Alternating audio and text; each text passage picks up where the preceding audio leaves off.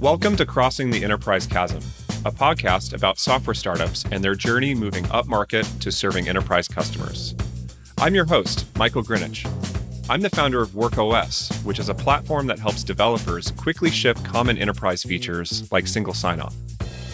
On this podcast, you'll hear directly from founders, product leaders, and early-stage operators who have navigated building great products for enterprise customers.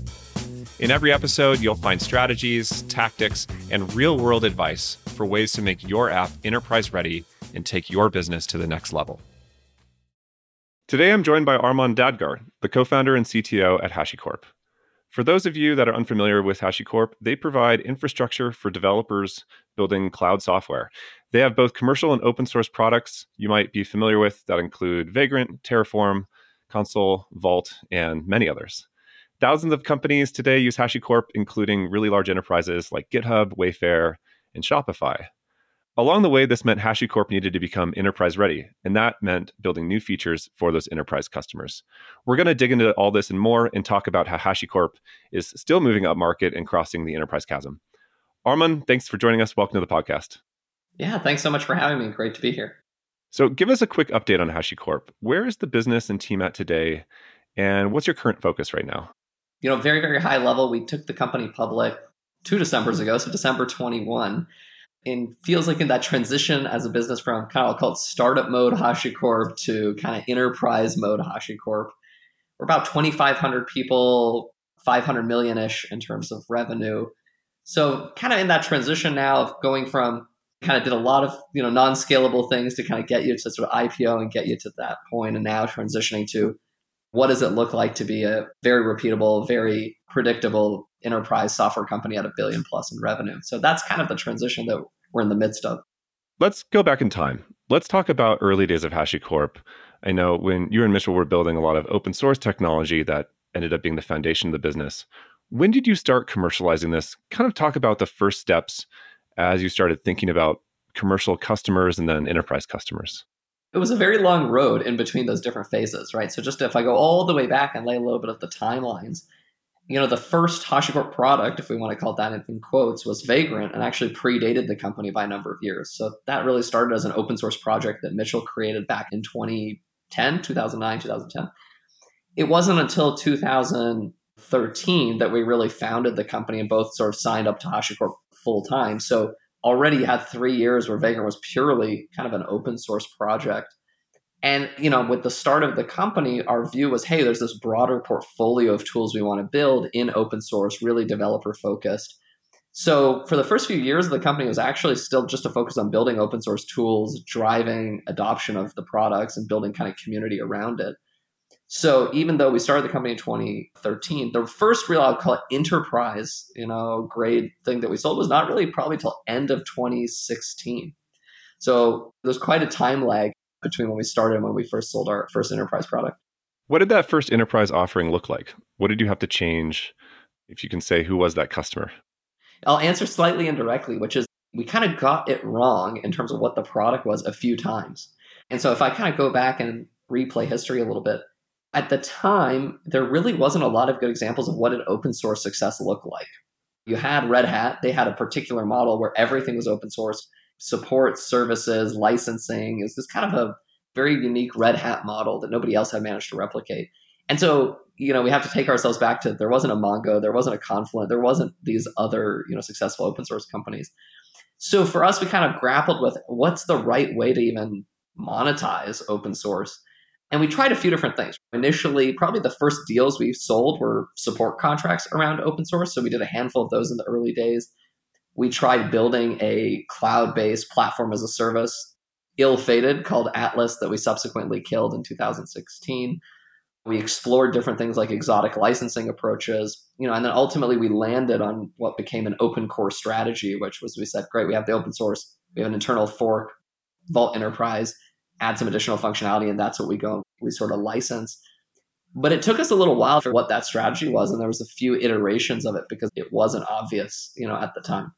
What do you think is different about building businesses with that open source model compared to other, maybe like PLG or freemium businesses that have this bottom-up motion? HashiCorp had a pretty large community of open source around it when you started. I'm curious if you can talk more about the differences in sort of business model and go-to-market that you've seen with that. You've obviously iterated on this a lot. I don't think open source strategy and PLG are sort of separate. I think about it as like open source is almost the predecessor to modern PLG. Because if I think about the open source strategy at its core, what it was about was how do I get distribution of a product that's essentially free? It doesn't move my bottom line how many times people download Vault, but it creates distribution, it creates awareness, it creates reach for the product. So in many ways, the strategies actually has very high overlap to PLG. What you want to do is create an experience that's very low friction, that's high time to value, that allows the end user to validate the solution. It solves their problem in a credible way, and that it generates top of funnel for you. So if you kind of think about it in that kind of almost abstract way, it is a PLG motion, right? What you're kind of doing is creating a freemium version of the product, using that to drive downloads and awareness and top of funnel. I think what's changed with more, increasing comfort with SaaS, increasing comfort with sort of cloud delivery is now, as we talk about kind of maybe modern PLG, it looks a little bit different. It might not be open source. It might be closed source, and you really have a free tier and people are signing up for that. And I think you've actually seen HashiCorp kind of evolve to that as well, right? So if you look at our more modern kind of cloud offerings, whether it's Terraform Cloud or the HashiCorp Cloud Platform, many of our newer solutions actually look more like that, where, if you sign up for Terraform Cloud, it's not open source under the core, right? Or HCP Packer, but there's a PLG motion to it. There's a free tier which says, hey, your first 10 images with Packer are free. And then, there's a paid tier above that. And so in many ways, I think open source was kind of the predecessor to PLG. It solves for many of the same things. I think the best way to think about open source, is through that same lens.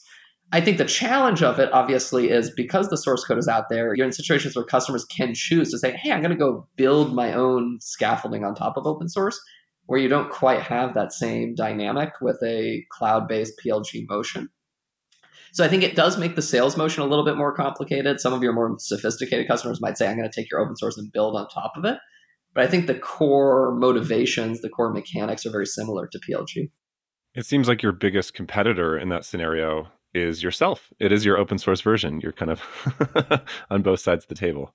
Yeah, that's absolutely true. And I think very often the framing of the conversation with customers and what they need to rationalize is it's a build versus buy decision. Either I buy the HashiCorp enterprise product, or I, build and I put a team of 5-10 people on building my own Terraform enterprise or building my own Vault enterprise. It's not necessarily open source versus enterprise. It's buy of enterprise versus build of your own custom homegrown scaffolding. What would you say is the right time to go open source versus kind of a closed source freemium offering? Like, what type of products do you think fit well in one versus the other? You've obviously explored both and you've succeeded at both. So yeah, it's a super, super good question. And, I'd say my default these days would actually be I default people to say, go closed source, build a SaaS. Now, I think the exceptions to that, and I think those become the interesting ones, is like, when should you do open source? I think there's a few interesting cases where one is where your end user, end buyer is a highly sophisticated developer audience, right? So if I was building a productivity tool, I'm building the next generation, Asana. Yeah, my end users, some of them might be developers, but most of them probably aren't. So if I'm building true infrastructure, true developer tooling, databases, things where my end users are highly, highly technical, I would have a stronger preference there because I think that community, A, sees value in it being open source. B, they add value back to you because they're sophisticated enough to be able to solve a bug, add a pull request, create a feature, whatnot. I think the third category would be where you have a very broad integration surface area. The biggest power of open source is the ability to close the gap through integrations, right? I think Terraform is a good example of this. We have something like 18,000 contributors on an annual basis. A tiny fraction of those work for HashiCorp. But it's because there's so many people who are saying, hey, I use Terraform, and if only it had this integration with my EMC storage controller, or if only it had the integration with what I'm doing with Fastly. And I think you're able to leverage the power of open source to build those integrations and build that surface area in a way that would be very, very difficult in a purely proprietary way. Like, you're not going to hire 18,000 people. Seems like that open source essentially allows you to create a network effect of that because anybody can tie it in. The more integrations you have, the more momentum you have, and kind of becomes the default solution. That's exactly right. Yeah. Creates that network effect. But I think for that to work, you need a problem that would naturally benefit from that. I want to ask you more specifically about Vault. So Vault is one of these really interesting products that's kind of storing and managing secrets, but can be used for a lot of different things.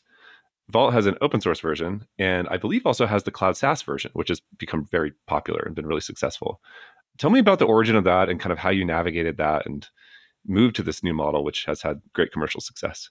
It's an interesting question because the way we think about the cloud is it's not a different product, it's a delivery mechanism. And so what I mean by that is we sell to enterprise customers, and ultimately the way we view it is like we're not the tail that can wag the dog. It reminds me of conversations I had with a lot of these enterprises in 2013, 2014, where they were like, we're a big enterprise, we're a bank, we're whatever. We're never going to go to Amazon because cloud will never be as secure, it'll never be as performant, it'll never be as X, right? And at the time, I can remember thinking to myself like, yeah, but you think you can run a data center better than Amazon?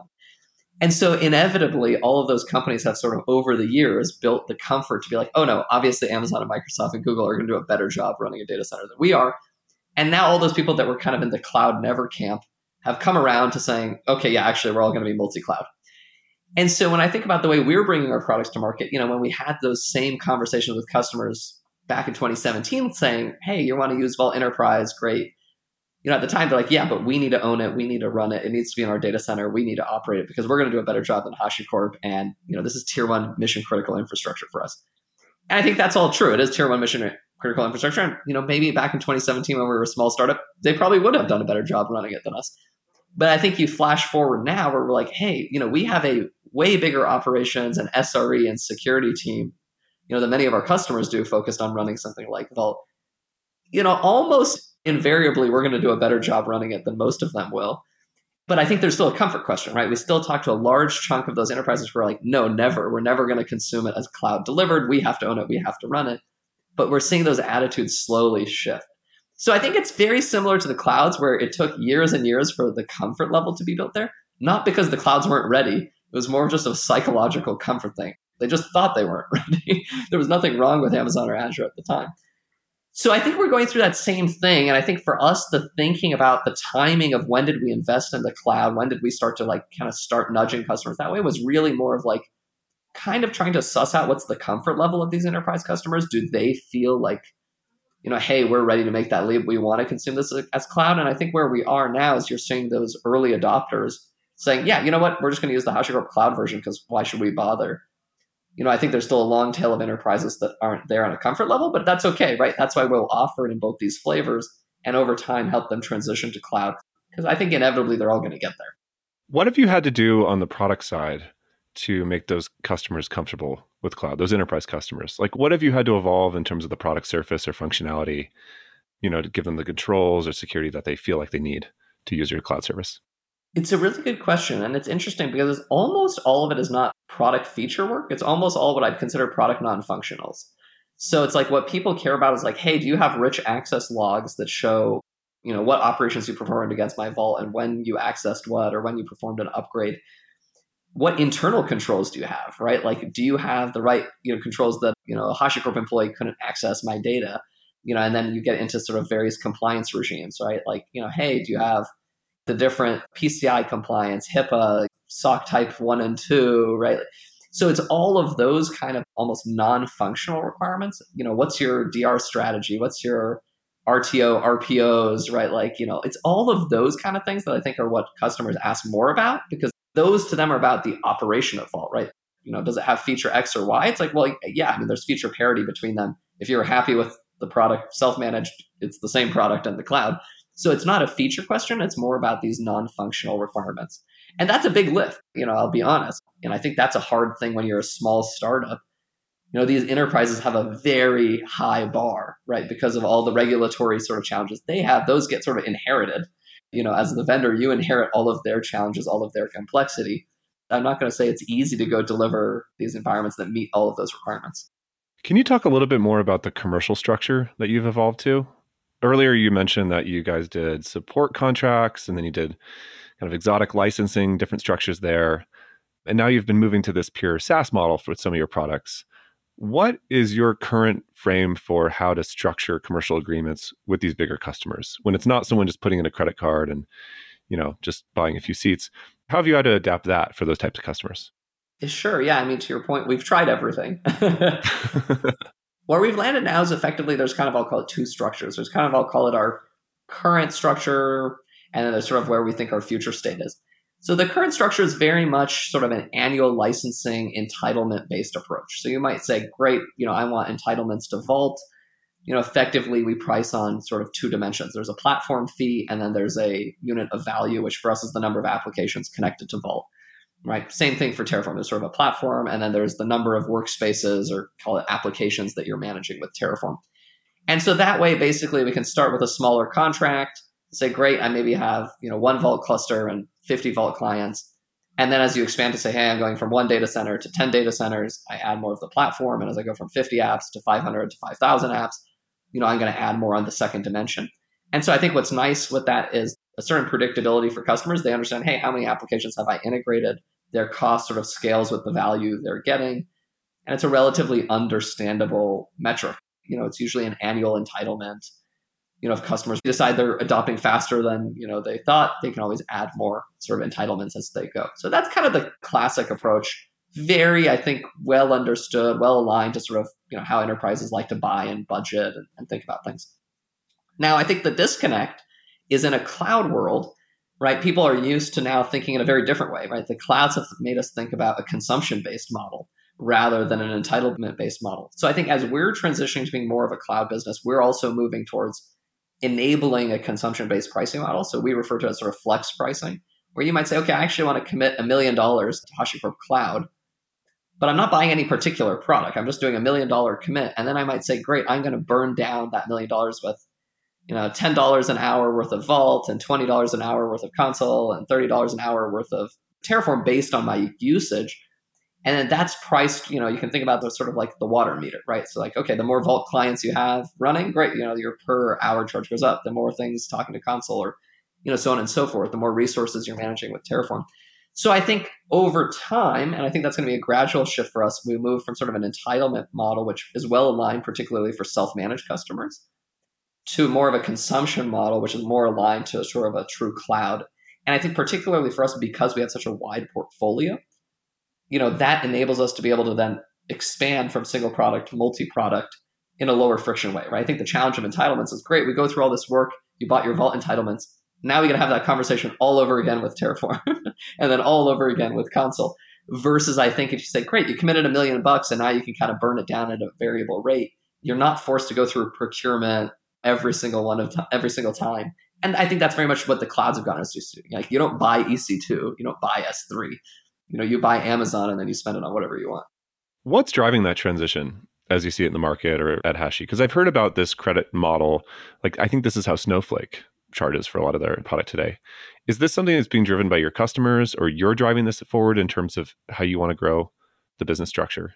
So it's a bit of both, right? So if I sort of talk about it from our perspective selfishly, right? The selfish side of it is it's a lower friction for us as customer goes from product A to B to C.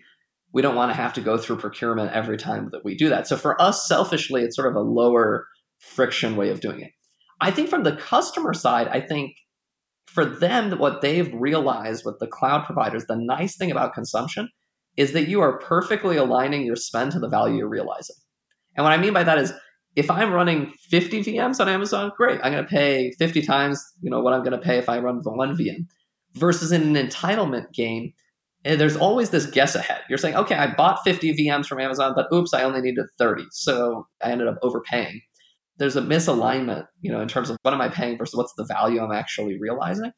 I think as customers also increasingly transition their business models to SaaS or to sort of a subscription, then what it allows them to do is map their COGS, one-to-one to their top line. So you can say, hey, for every new $1, the customer gets in incremental revenue. I know that I'm spending 18 cents on cloud and HashiCorp and Datadog and, all of my vendors. So it allows them to have that much cleaner mapping. I think when they were in sort of a hybrid world, it was sort of awkward. Like if they were selling something that was a perpetual license or you're, manufacturing, you built a truck, but then you have this sort of variable OpEx cost, right? Like there's sort of a mismatch in business model. And I think as all of those companies are transforming themselves and saying, hey, well, we're a subscription business, our cost should look like a subscription that's variable as well. So I think you get it on both sides. I think customers like the value alignment. I think they like the fact that They can connect their top line revenue to their COGS in a more linear way. And then I think it's nicer for us as a vendor as well, especially when you're multi-product, it reduces some of the friction there. So it's both sides. It seems like kind of the final evolution of SaaS in a way, to be that finely metered, to be able to tie everything back to COGS and have that level of detail across the whole business. I don't know, there's a beauty to that, I guess. There is. And what the funny thing is, almost inevitably, you can almost feel it starting to swing back, because the the downside to these models, and I think people don't talk about them enough, is that they actually lose predictability, right? It's very hard to actually predict, like, what's my Datadog spend? What's my Snowflake spend? What's my Amazon spend going to be 2 years from now? I think we're going to go down this path, but almost invariably, I feel like you'll see us swing back, or what enterprises will want, at the end of the day. It's not, you can't have it all. You can't have per meter perfect flexibility, but then also have perfect predictability, right? These two things are fundamentally in tension with each other. So to me, my guess is the steady state is you'll have both, and it will depend highly on the business model and nature of your customer, which model they prefer. Last question for you before we wrap up. What advice would you give entrepreneurs just starting out this journey, building product, and thinking about going to enterprise and how they're going to scale up and commercialize? If I could repeat the HashiCorp journey, it would be to really understand my customer, right? And what I mean by that, it sounds so stupid and obvious, right? But I think for many years we struggled with, is it an enterprise buyer? Is it a SMB buyer? Who is it in these organizations that we're targeting, right? Is it the developer who's really the buyer? Is it the VP of infrastructure? Is it the CIO? So I think really understanding who that buyer is in a fine grain, who's that persona, then will let you understand, like, what is the value proposition they care about, right? Because the developer is going to care about a very different thing than a CIO cares about. It's also going to change your pricing and packaging. It's also going to change your go-to-market motion of how do you get to that person. If your goal is to get to the developer, it's a very different motion if your goal is to try and get to the CIO. So I think being really crisp on who that persona is, what they care about, what's the value and how you charge for that makes sense to that persona, and then what's your motion that lets you get to them. I think that clarity of that will save you so much time and thrashing. And I think for us, we didn't have that. I think part of it was, it evolved over time, and, it changed, and there was a certain naivete of being a first-time founder and not asking those questions. But I think once we had that clarity, then it's like, okay, everything else downstream of that becomes so much more obvious. Armon, thanks so much for joining us today, sharing a bit more about HashiCorp. This has been great. My pleasure. Thanks so much for hosting.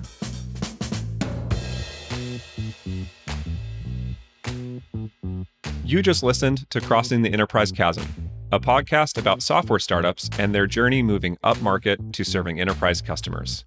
Want to learn more about becoming enterprise ready?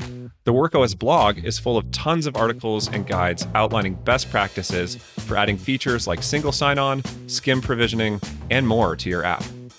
Also, make sure to subscribe to this podcast so you're first to hear about new episodes with more founders and product leads of fast-growing startups. I'm Michael Grinich, founder of WorkOS. Thanks so much for listening, and see you next time.